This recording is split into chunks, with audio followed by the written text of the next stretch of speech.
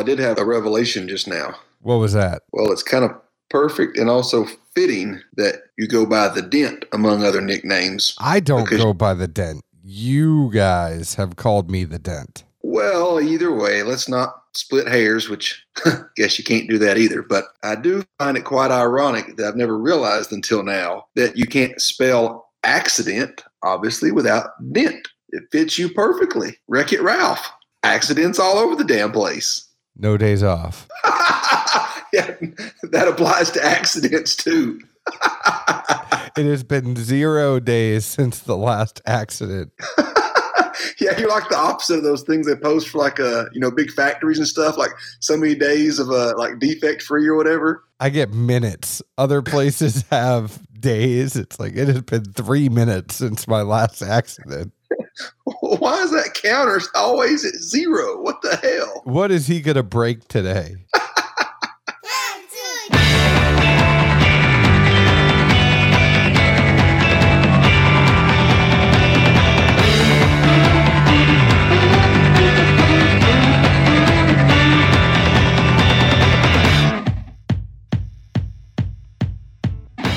Hello, everyone. My name is John Edwards, and with me, as always, is Zeke Baker, and together we make the Dad's Drinking Bourbon. Wherever you are, whatever time it is, thank you for making us a part of your day. Hello, Zeke Baker. Hello. Long time no talkie.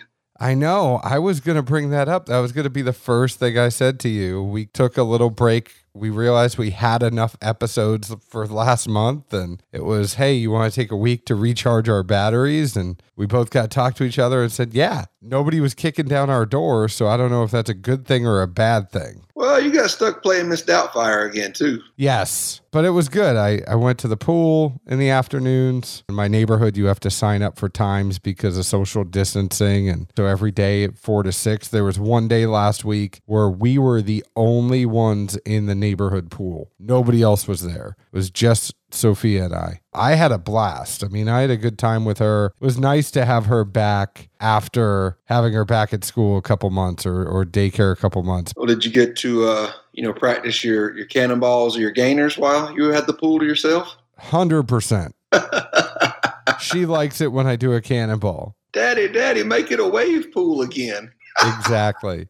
Zeke, today's show is sponsored by CaskCartel.com, changing the industry standard as to how you get your alcohol. And they are like the Amazon of the spirits industry. What they do is they hook you up with retailers that want to send whiskey or liquor or vodka, tequila, gin, rum, whatever it is, directly to your door. So go to CaskCartel.com, figure out what you like, click a couple buttons. You can even do it on your phone. Sit back on your couch, wait for that doorbell to ring because you have liquor at your door. You know, like any online retailer, the allocated stuff is going to be a little more expensive because guess what? You don't have to go store to store hunting around to find it. It's a convenience play. So obviously, if you go to get Pappy on there, it's going to be more expensive, but your daily drinkers are very reasonable. So go ahead and check them out. Also check them out at Cask Cartel on Instagram. They're always doing awesome giveaways to their followers. Zeke, I'm just going to get right to it. You know, we could sit here, we could shoot the shit. People don't want us to shoot the shit on this one. They've missed us. Yes, they want to hear us give each other hell, but this is one of the most anticipated releases I think we've had all year. What do you think? I would have to agree, and I would even say, it's even better,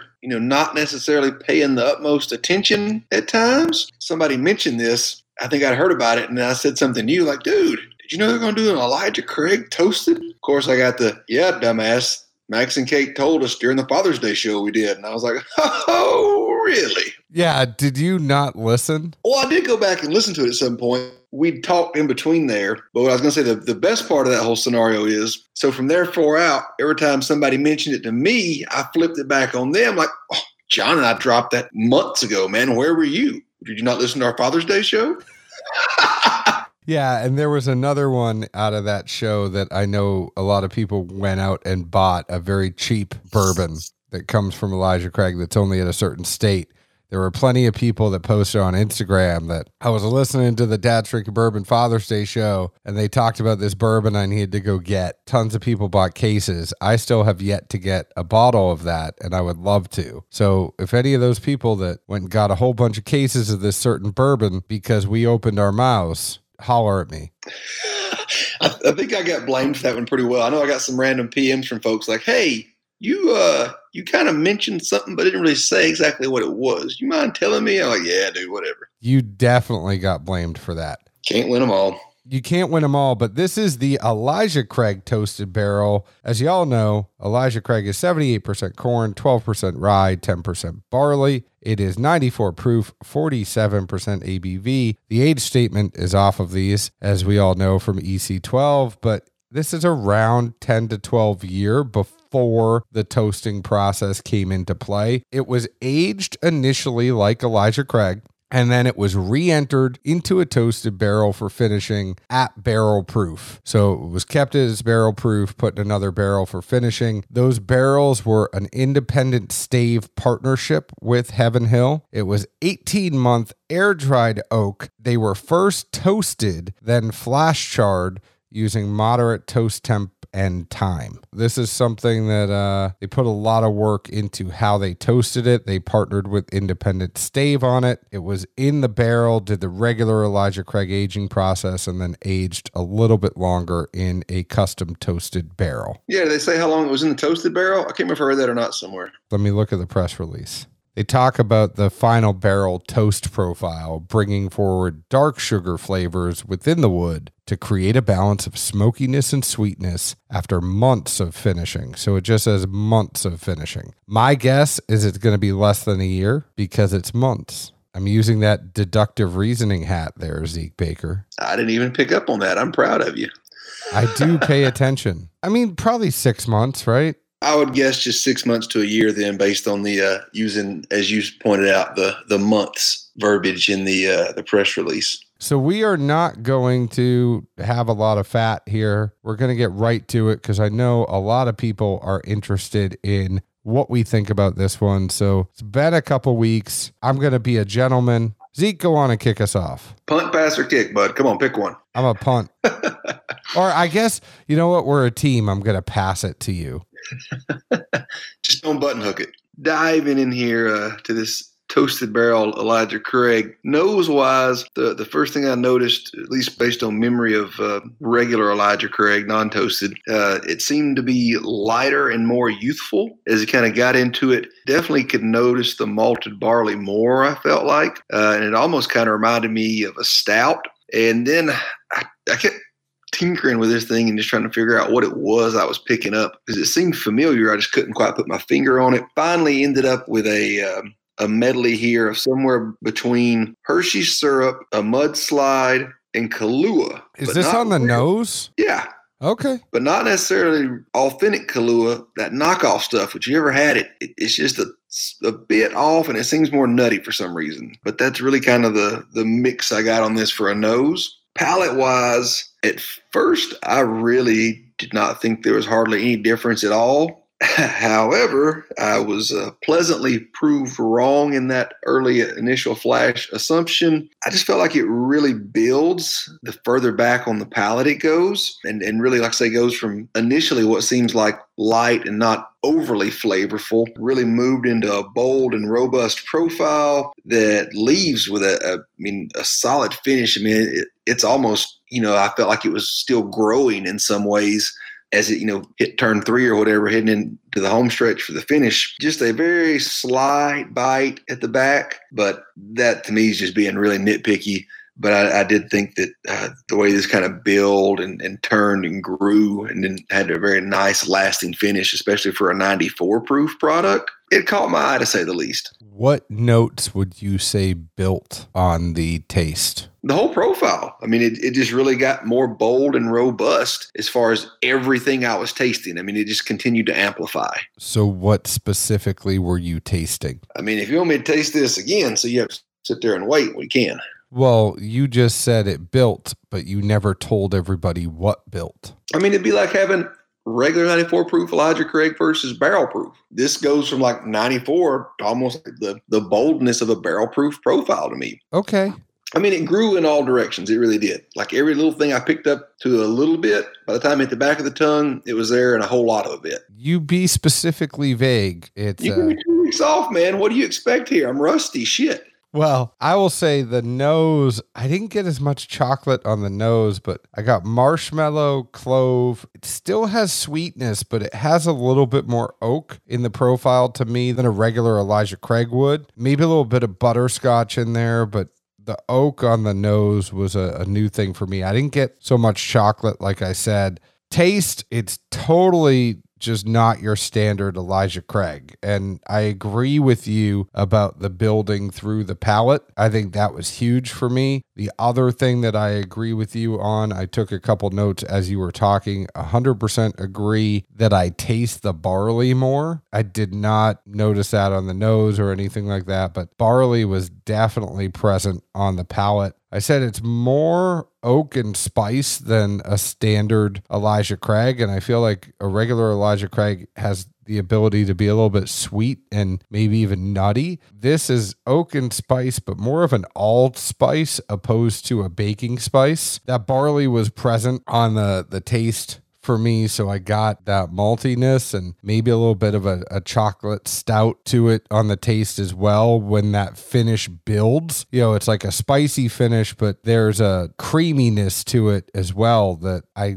would be remiss if I didn't mention. I liked it a whole heck of a lot, and I agree with you that I feel like the way this built, it was like a medium in between the regular small batch and the barrel proof. It's like, even though the proof is the exact same as the small batch, it feels like you're tasting something that's a higher proof. It feels bigger than the bottle actually is. So for me, this would kind of drink like it's like a 103, 104 proof. It's definitely punching well above, the standard 94 proof offering. It just really caught me off guard because, literally the first taste, first nip, as soon as it hit the front of the tongue, I'm like, okay, Elijah Craig. And then like, ooh.